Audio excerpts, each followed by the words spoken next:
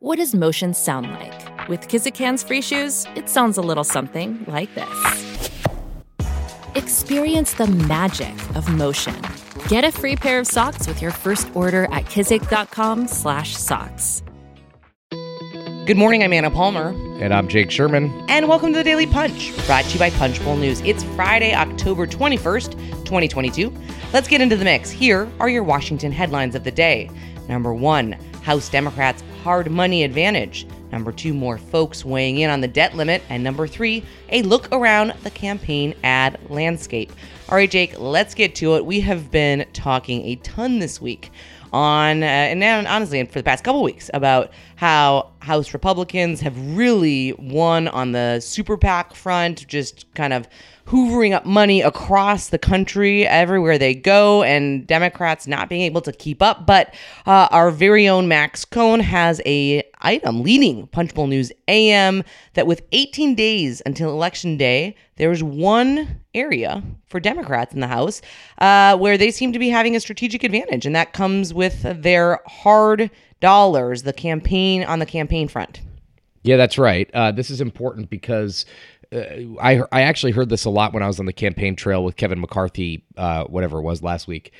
The pitch is always like the pitch from McCarthy and other congressional leaders, Pelosi as well, is Nancy Pelosi, that is give to candidates because they could buy airtime the cheapest. They can. Candidates can buy TV airtime at a cheaper rate than committees, than PACs, than anybody else.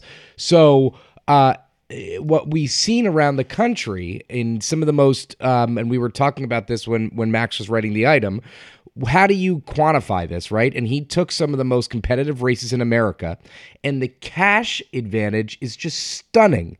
Alyssa Slotkin has $3.68 million more than Tom Barrett, her Republican opponent. Elaine Luria, one of the most competitive races in the country down in Norfolk and Virginia Beach, has almost $2.6 million more than Jen Kiggins. Angie Craig in the outskirts of Minneapolis has $2.5 million more than Tyler Kistner, who McCarthy was just out fundraising for. McCarthy was also just in Kiggins' district this week.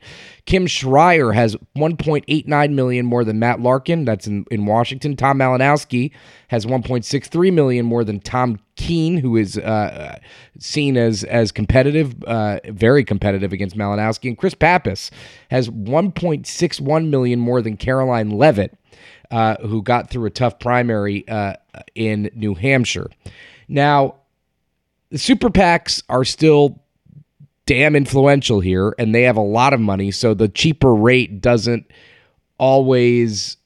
it's not always operative, but that said, this is just a huge advantage. Absolutely. Super interesting look as we get to this home stretch. And it'll be interesting to see how much money those hard dollar, Democrats are spending, right? There's only so much you can do here in the last 18 days. Very interesting to watch. Also, some behind the scenes kind of belly aching in recent days. Frontline Democrats have been privately complaining to each other and leadership about members who aren't in tough races and haven't met their DCCC requirements. This has been a problem for Democrats this entire cycle. It always is a pain, but really we've seen that Democrats facing that more so this cycle than in previous cycles. And some lawmakers now, Jake, are even discussing not supporting colleagues in leadership or committee races later this year if they didn't contribute to the campaign arm. What say you? Yes. It's ridiculous that Democrats have two big problems, which we just discussed time and time again. They can't get their members to pay dues like Republicans do, number one, and their super PAC is getting just shellacked by the Republican super PACs. Those are the two big issues Democrats face. Long-term issues. These aren't issues now. Like I know Nancy Pelosi is trying hard to get people to pay dues. She's offering to match it. Steny Hoyer has done something similar, but it's not too late. I don't want to say it's too late, but whether they win or lose this cycle, they got to figure this stuff out because it completely hampers them. Both of those issues, the dues and the super PAC getting just trounced by Republicans. All right, let's move on to the number 2 story of the morning. I'll look at more folks weighing in on the debt limit. You spoke with Kevin McCarthy last week about how it could be challenging for Republicans to raise the debt limit next year and how there might be some negotiations over that. But now we have a group of prominent House Democrats led by Representative Brendan Boyle, the Democrat from Pennsylvania, who want party leaders to take action on legislation to, quote unquote, permanently undo the threat posed by the debt limit during the upcoming lame duck session. I have a hard time seeing that happen, but interesting to see Democrats getting on board early with the fact that, they not only want to kind of raise the debt limit, they want to get rid of it. Yeah, this is the most recent in a kind of a long string of people saying they want to get rid of the debt limit.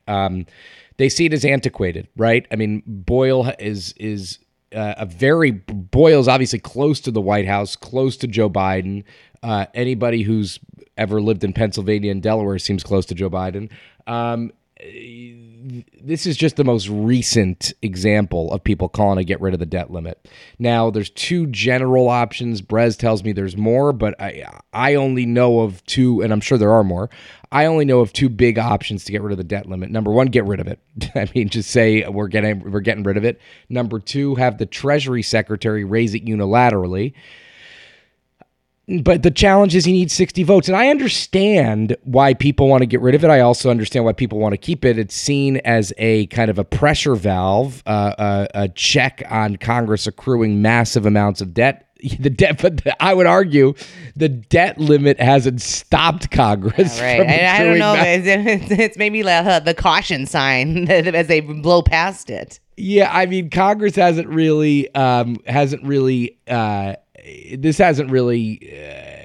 helped in any way, shape, or form. But all that being said, I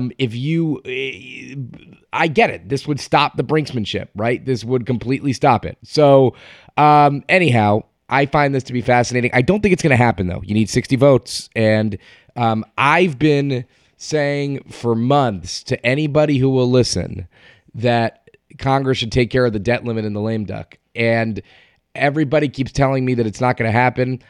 I'm not saying it's going to happen, but I think it's obviously it would be smart for Congress to think about that. All right, let's move on to the number 3 story of the morning. A look around the campaign ad landscape and fundraising. Pretty interesting a couple of things here in this item this morning. Liberal groups Priorities USA and Black Progressive Action Coalition are launching a $900,000 digital ad campaign in Pennsylvania to motivate Black voters to turn out for John Fetterman in that very competitive Senate race. Also thought it was very interesting that Oracle CEO Larry Ellison putting $10 million into Opportunity Matters Fund, a super PAC that supports Senator Tim Scott. Scott, of course, is the Republican from South Carolina and seen as a possible 2024 presidential candidate or VP nominee. Let's say this. Tim Scott's up for re-election this cycle, like now in 19 days or whatever. He doesn't need $10 million. I don't think I've seen a poll. I'm not even sure the Democratic nominee opponent is, to be honest with you. Tim Scott's going to win in a walk. So Larry Ellison, a very rich person, is not putting money into the super PAC to help Tim Scott in South Carolina for his Senate race. Let's just put it that way. There you go. Certainly something to watch. All right. Thanks so much for listening. We hope you have a great weekend. Leave us a rating and review. You can also subscribe to our free morning newsletter at punchbowl.news. Have a great day and stay safe.